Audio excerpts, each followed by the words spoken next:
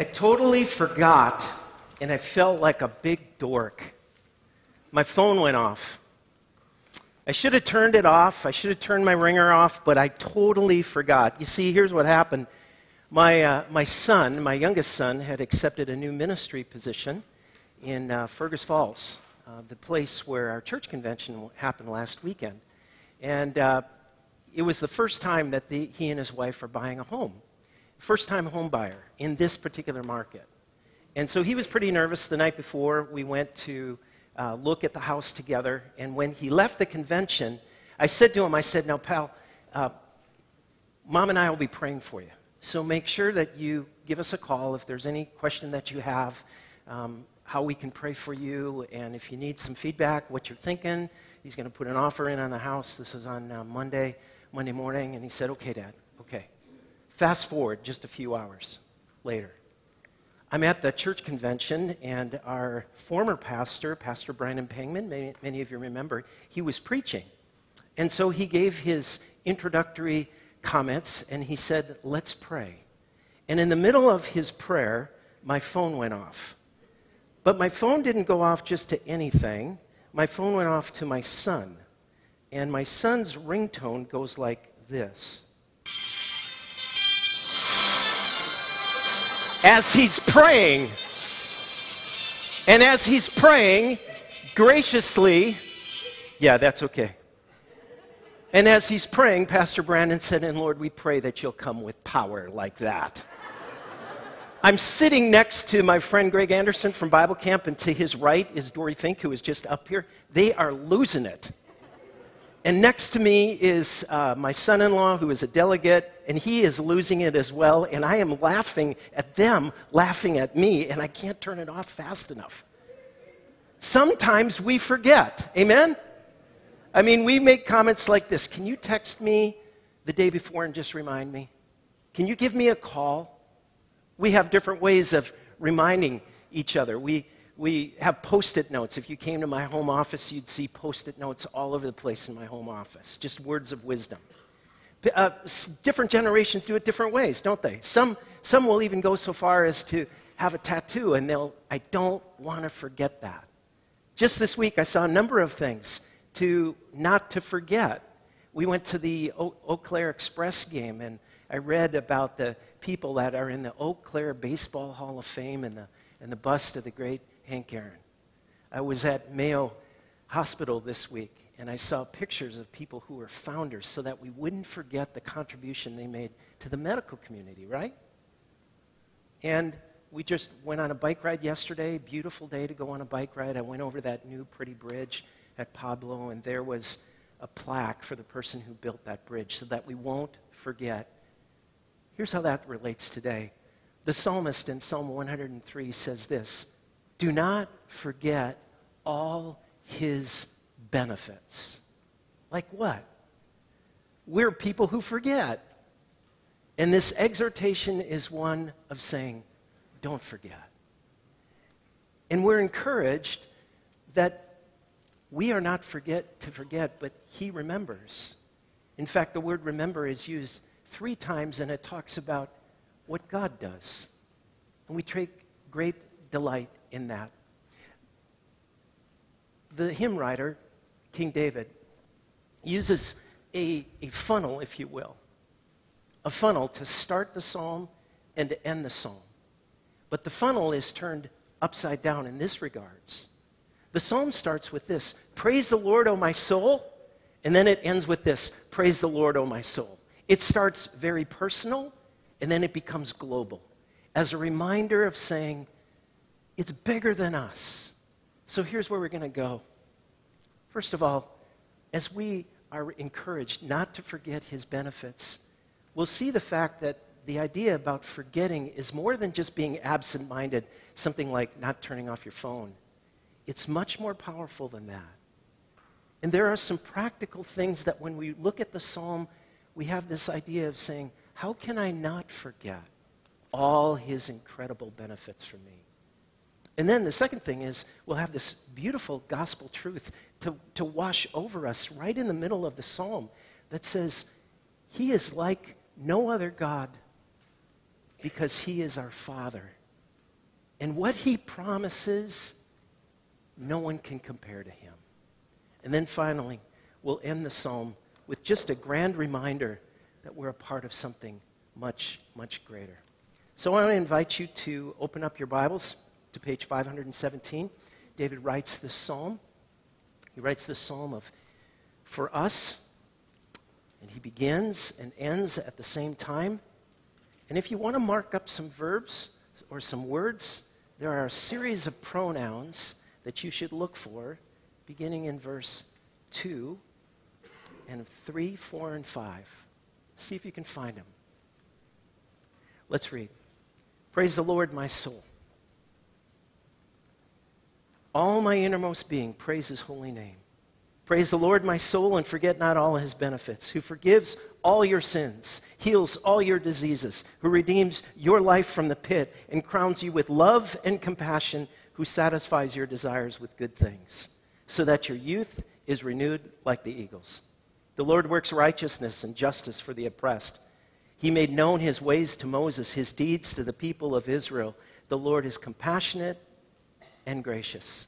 He's slow to anger. He's abounding in love. He will not always accuse, nor will he harbor his anger forever. He does not treat us as our sins deserve or repay us according to our iniquities. For as high as the heavens are above the earth, so great is his love for those who fear him. As far as the east is from the west, so far as he has removed our transgressions from us. As a father has compassion on his children, so the Lord has compassion on those who fear him. For he knows how we're formed. He remembers that we're dust. The life of mortals is like grass. They flourish like a flower of the field. The wind blows over it, and it's gone. And its place remembers it no more. But from everlasting to everlasting, the Lord's love is with those who fear him, and his righteousness with the children's children, with those who keep his command and remember to obey his precepts. The Lord has established his throne in heaven, and his kingdom rules over all. So praise the Lord, you angels, you mighty ones who do his bidding, who obey his word. Praise the Lord, all his heavenly hosts. You, his servants who do his will, praise the Lord. All his works everywhere in his dominion. Let us pray. Heavenly Father, what a blessing we have experienced, I have experienced, as this body of Christ has gathered together. Many of us have walked with you for years, some just for a few months. But the benefits of your goodness and provision can be tangibly listed as we give thanks. At the same time, we confess as your people much fear, anger, anxiety, and discouragement because we forget. We forget the benefits that have been listed, those that are freely given and gifted to us in Jesus. Forgive us. Our heads know it, and our hearts forget it. So speak to our souls. Holy Spirit, speak to our inner, born-again, transformed person in Christ. This assured place that we have in your family. May we be strengthened and renewed. Heavenly Father, you are our King, our shepherd, and the perfect Father. Everything you do is absolutely right. We can trust you, even in pain and in suffering and in dark days and hard months. As adopted children in your family, you know us so well. What we see in the mirror as a mess, you see as a child. You see us as children, your children, of incredible worth. So worthy that you sent your only Son to die for us and pay the penalty for our sin, our sins, our repeated sin, our stain of sin, and our guilt of sin. So I pray that you would remember your bride, this church, and give us ears to hear so that we won't forget, for your glory, for your kingdom, for your fame, and for your name. Amen and amen. I want to invite you to, once again, find a bulletin insert, take some notes for the person that the Lord will bring upon your path. And there we go. Thank you. This message is entitled, Don't Forget, He Remembers. And the first thing that we want to take a look at is just the simple fact not to forget all his benefits. Let me repeat that. Don't forget all his benefits. Like what kind of benefits? Look at the list that begins there in verses 2 and 3. It lists the benefits of what he does for us. He forgives all our sins. We are to praise his holy name. So let's combine the benefits with his name. He forgives. He's our Savior. He heals us. His name is Jehovah Rapha. He redeems us. He's the Passover lamb. He's the crowner of us. He is Christus Victor. He satisfies and provides. He's Jehovah Jireh. He's the righteous one. Tid's canoe. Sid's canoe, excuse me. Jehovah Sid's canoe. And he administers justice. He is Elohim, the one who judges. David says, don't forget that. Don't forget the one that we're praising. Don't forget that. And it simply means more than just absent-minded, like skipping a birthday or an anniversary, or checking the oil in your snowblower because it was fine last year, and then it froze up on me. That cost me $1,500. It's more than that.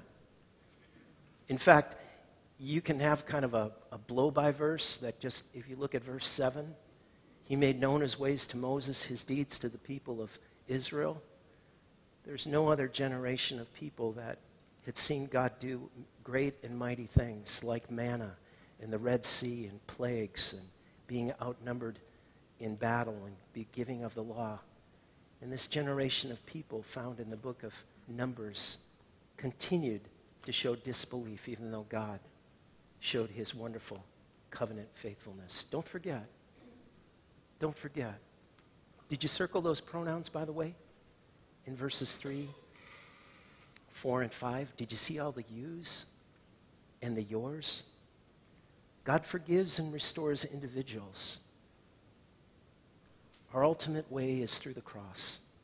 And we are, through the cross, consequences and the stain of sin is removed.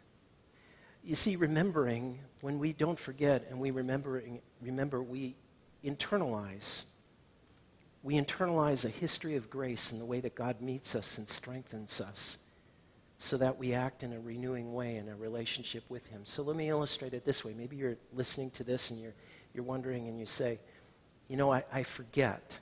I often forget. I want to remember. So give me some help, Pastor Kirk. What can you say to me? Well, a couple things. First of all is this. Let God's word speak to your soul by meditating on God's word. When the Bible uses the word meditate, it's not in the idea of a relaxing technique of emptying your mind. Let me repeat that.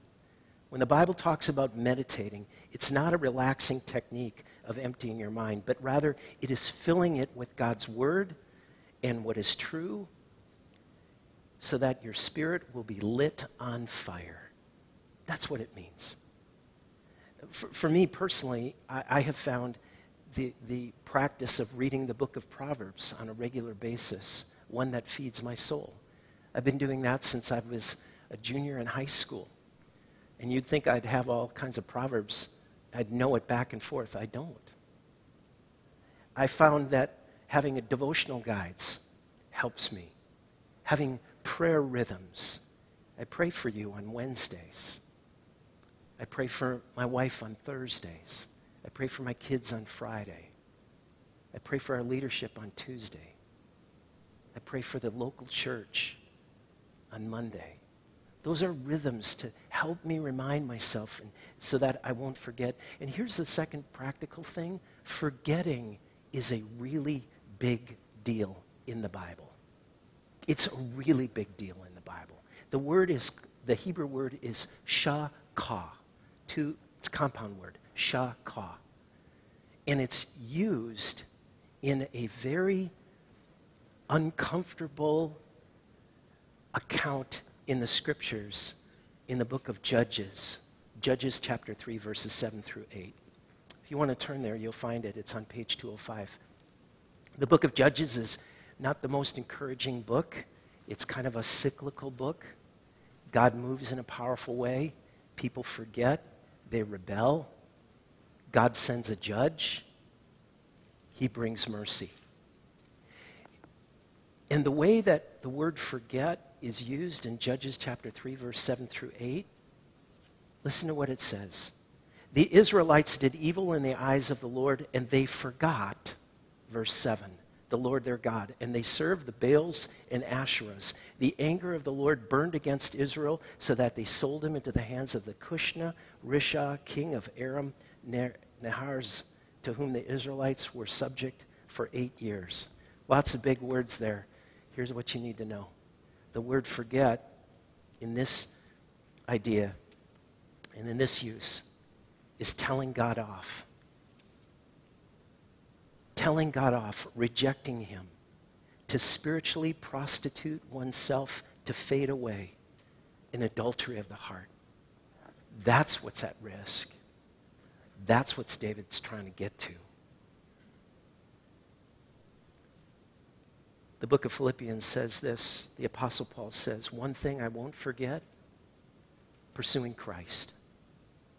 Pursuing Christ. That's the risk. I'm afraid of forgetting. Know that the Lord won't forget you. Know that the Lord remembers you. Which leads us to our second point. It's this. We forget, he remembers. How great is his love for us. How great and awesome is his love for us. This section alone is worth slowly unpacking and meditating on and digesting. There are so many powerful words and word pictures here, even as for followers of Christ. At times we at best passively and at other times actively reject and forget his truth. But the Lord, the Redeemer, knows us to the very bottom of our core beings. He loves us to the very skies. In verse 14 says, he knows us better than we know ourselves. He knows us. And that idea is emphatic. Maybe you're looking at me this morning saying, Pastor, if you had any idea what I'm like, he does. That's what the scriptures tell us. Not only does he love us and pardon us as sinners when we call out to Christ, but he adopts us as family. He gives us a family resemblance. One of my favorite seminary professors, Dr. Gene Bowe from the Lutheran Brethren Seminary, explained Hebrews chapter 2:13 this way when Jesus said, I'm here with the sons and daughters God has given me. Dr. Bowe said, Jesus is almost saying this, Lord, they're with us. They're in our family. The Holy Spirit will help them, you and me, fit in this family of God the Father, God the Son, and God the Holy Spirit. The Holy Spirit helps us fit in. Wow. The psalmist says that the vastness of the love of God is as far as east is from the west. I've always wondered, why did the psalmist use that? East is from the west.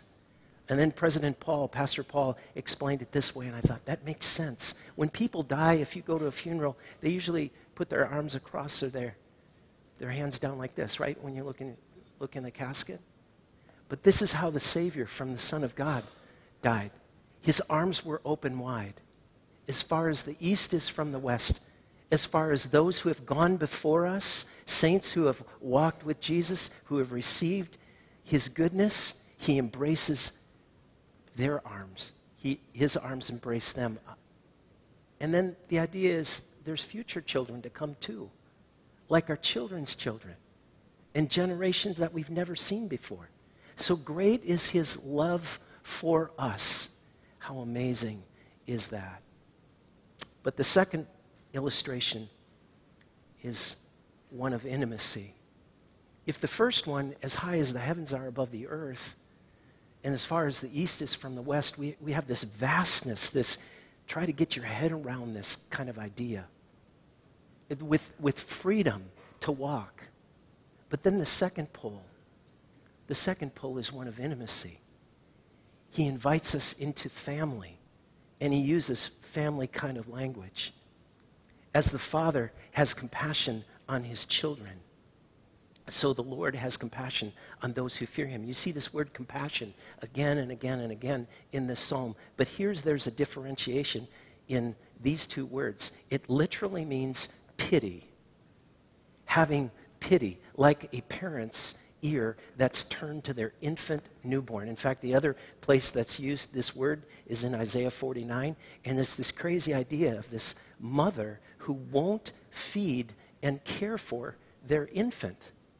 Have you seen recently how young parents who have infants, all the cool stuff they have?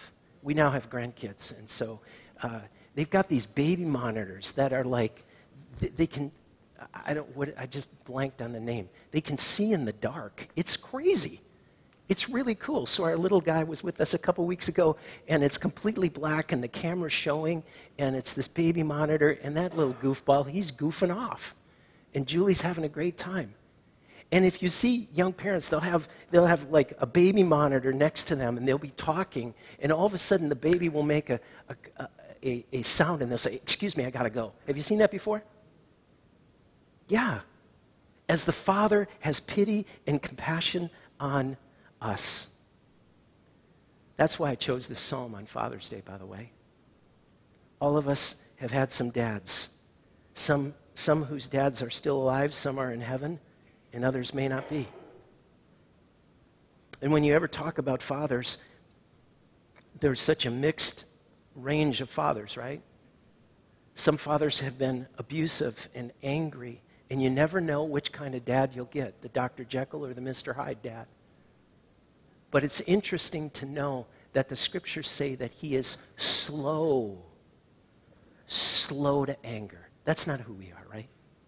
We may not struggle with anger, but what we do struggle is holding a grudge or wanting to get back, but that's not him.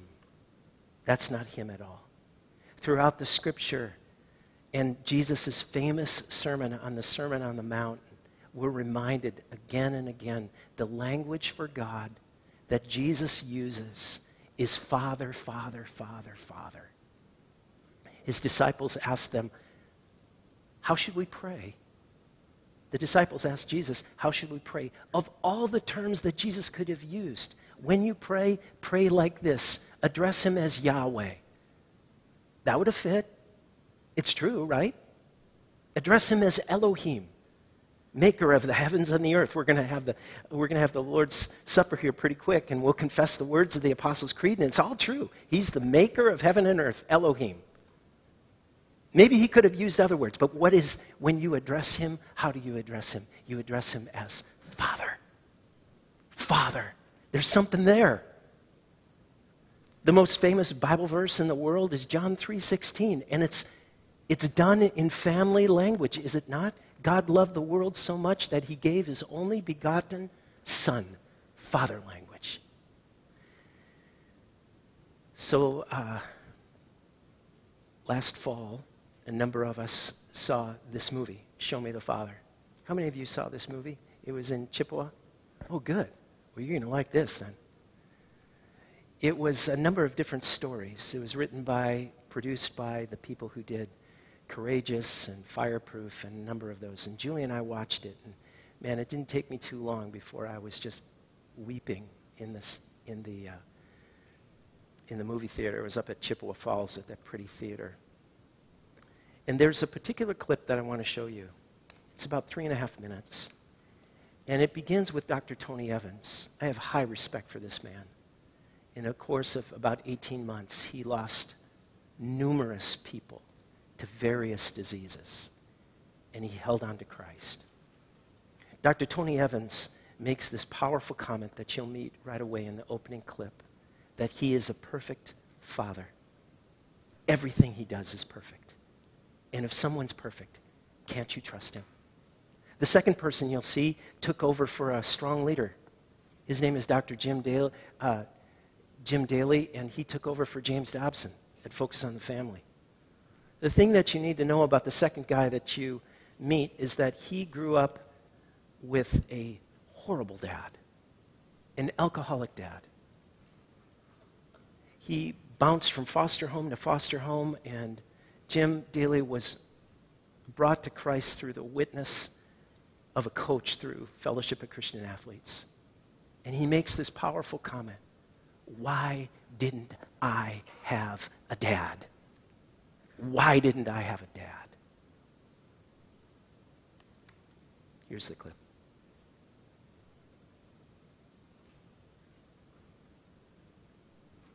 But there is also this message in Scripture that the fatherhood of God is perfect.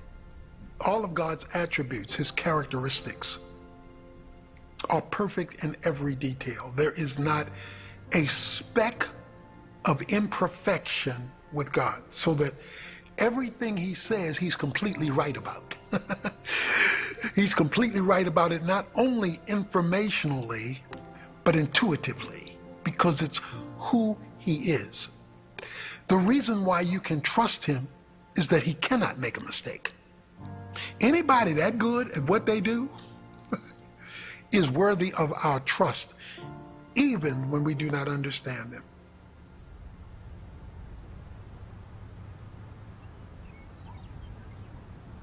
Today on Focus on the Family, we'll get some insight from a couple of dads who talk about the power of a father's words and actions. John, many of us know the heartache. At Focus, we had the real estate collapse of 07, 08, and we had to lay off. I had to lay off 600 people over a 3-year period. And I remember one night, I was down in the basement of my house, and I was sleeping an hour or two a night because of the stress of this. And I remember Dr. Dobson would say to me, when he didn't know what to do with Focus on the Family in the early days, he'd call his dad. And his dad would always have the right word of wisdom. And I'm down in this basement going, I don't have a dad. Lord, why didn't you give me a dad I could call? Because I need wisdom right now. But you didn't give me that dad. And I'm telling you, it wasn't audible, but what I heard in my spirit with a tonal quality was, haven't I been a good father?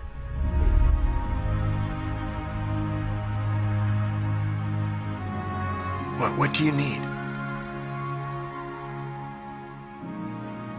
And I went down on my face and began to weep, just saying, you've been the best father a boy could have. You've been everything. Look at what you've done for me. If you don't have a dad, God is standing there saying, I will be this for you. And I'll be the best father you could ever have. And that's what's happened in my life. The Holy Spirit is looking for the broken spirit, the person that's wounded, because there's some kind of humility, I think, that comes from brokenness. When you don't have the answers, maybe somebody's wounded you. And at that point, there's nowhere else to go. And you're saying, Lord, if you're there, will you show yourself to me? He's whispering, I've always been here. I've just been waiting for you to call out to me. What I needed was a father. And I found that person in Christ.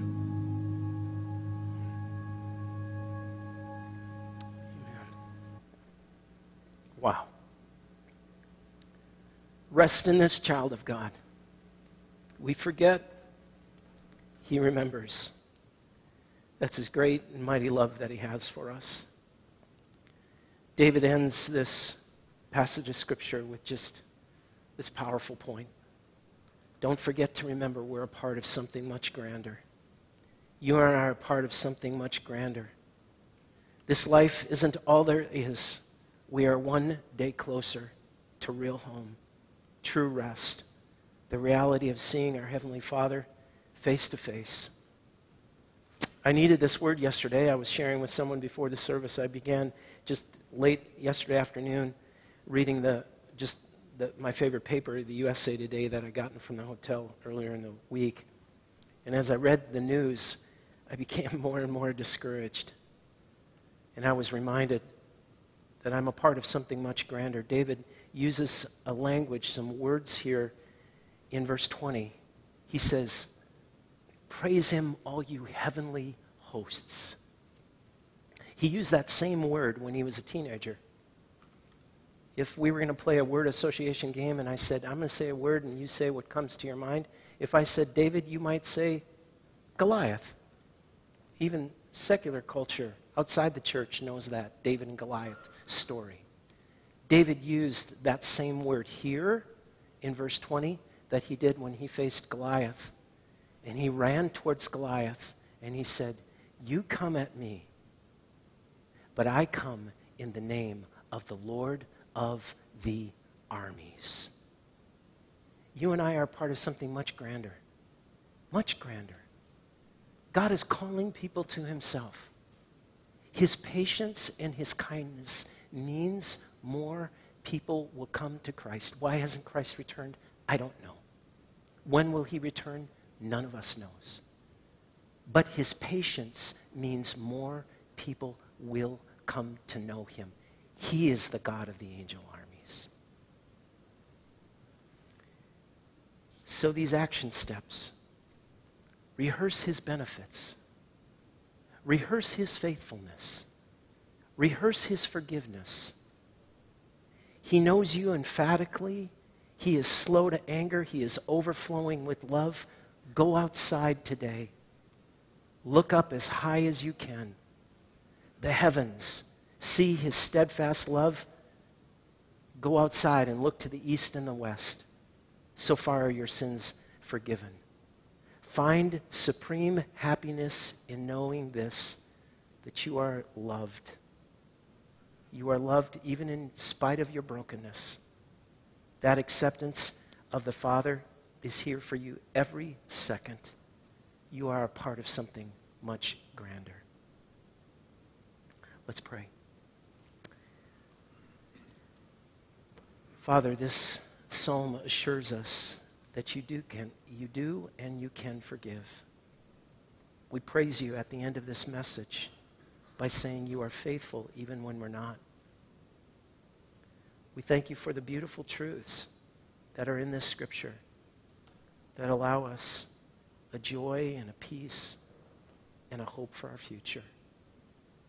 And now we tangibly take the body and blood of our Lord Jesus. Once again, a reminder that you care for us and that you watch over us and that you provide for us.